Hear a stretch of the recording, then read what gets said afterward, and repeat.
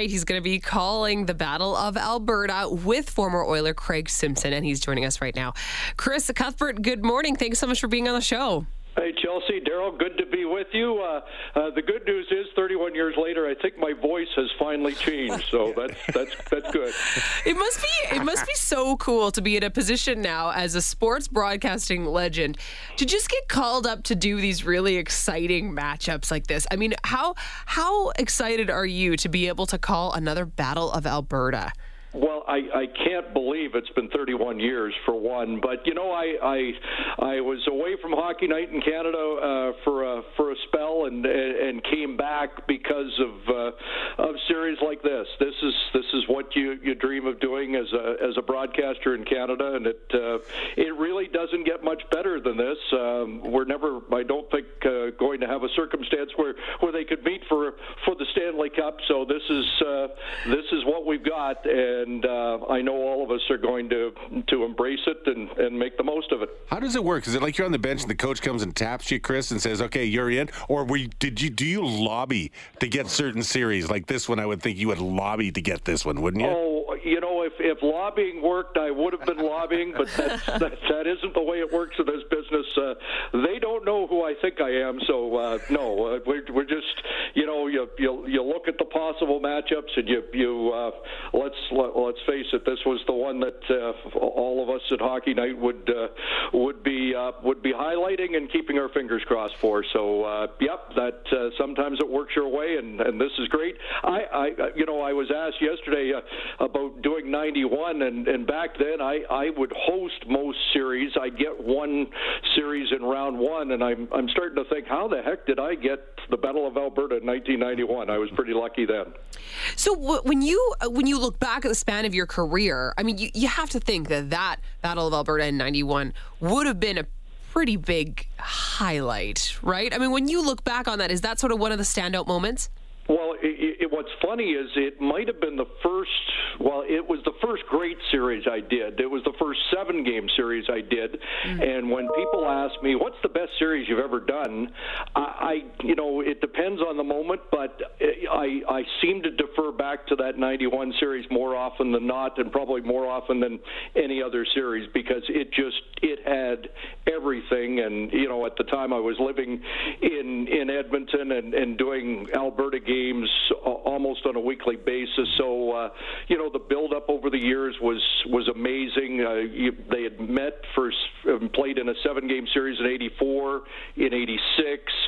Everybody in the province couldn't wait for a rematch after what happened in 86, and we had to wait an extra year because Calgary lost in 87, and 88 went in 4 games, which nobody in Edmonton was complaining about, but it wasn't the classic, Battle of Alberta marathon that 91 provided, and again, it was a series that had everything, and all great series, or any series that goes 7 and then overtime in Game 7 is a great series, but that one just was a little bit better than just about any other. Hey, Chris, your old buddy Morley Scott wants to dive in on this. Hey, morning, CC. Back when you did 91, there was no internet, there was no Twitter. I noticed your Twitter byline says, "I don't cheer for or against your team." Talk about the reaction you get from fans, because I'm sure there's going to be someone in Calgary who's upset if you get too excited about an Oiler goal, and someone in Edmonton who's going to get upset if you get too excited in their belief on a Flames goal. Do you get a lot of reaction from fans about that? I was getting a lot of reaction. I apparently am one of the greatest Leaf lovers and haters of all time. I get both on a regular basis. So, to be honest with you, I've stopped checking. So whatever people say now, I don't notice, and it's made my life a little easier. But I apparently don't like your team, and I really don't like the team you're playing either. So that's okay. On talk radio, that's the reaction I get. On talk radio, we're either left-wing commies or right-wing radicals. So yeah, probably in the same sentence. Yeah, same deal.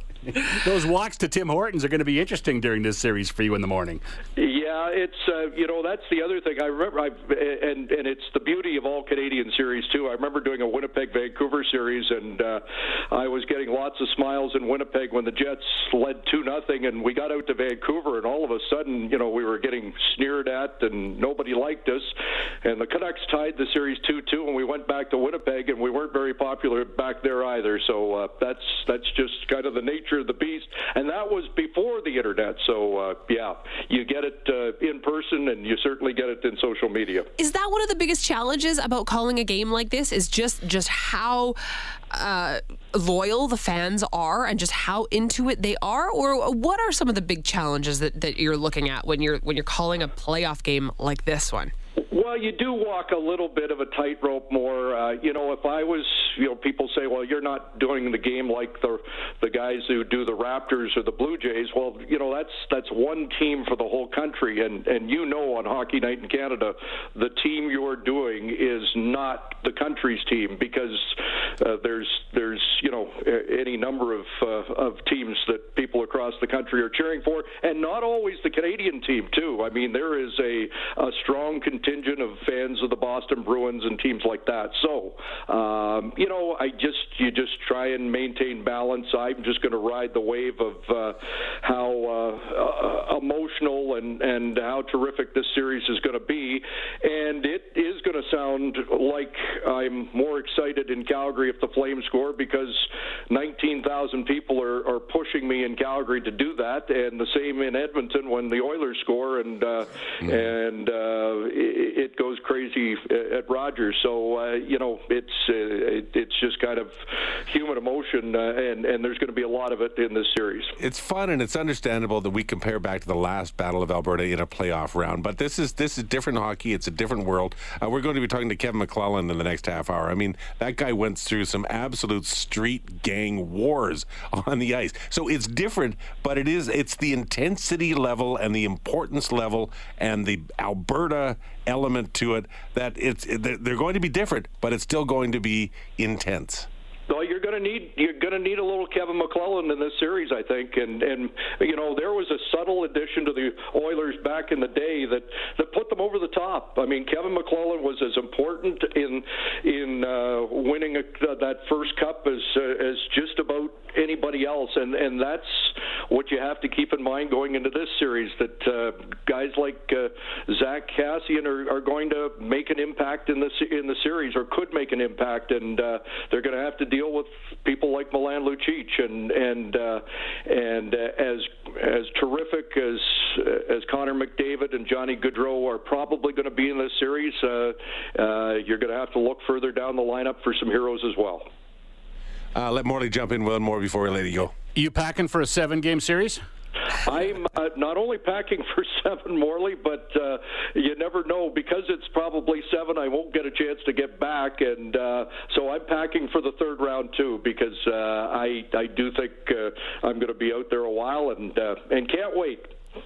Well, we can't wait to hear you, Chris. Thank you so much for making the time this morning. Really appreciate the conversation. My pleasure. Going to be fun being back in Alberta. Thanks, folks. Hi, it's Shauna, and I might be a bad parent because my kids think French fries are vegetables. Hey, it's Ryan, and I might be a bad parent because I went out for wings when my wife was in the hospital after giving birth. Johnny here. I might be a bad parent because in my house, the tooth fairy gives pocket change. But we're not alone. Len emailed us and said his 6-year-old daughter's Tarzan moment going from love seat to lazy boy by curtains made him more proud than any dance recital. And Andy left his 2-year-old at the rink. All right, guys, I'm sure we're not alone. Like Andy's kid. For stories and confessions like this, make sure you check out our podcast. It's called Bad Parents, and it's available wherever you get your podcasts. I left a glove at the rink.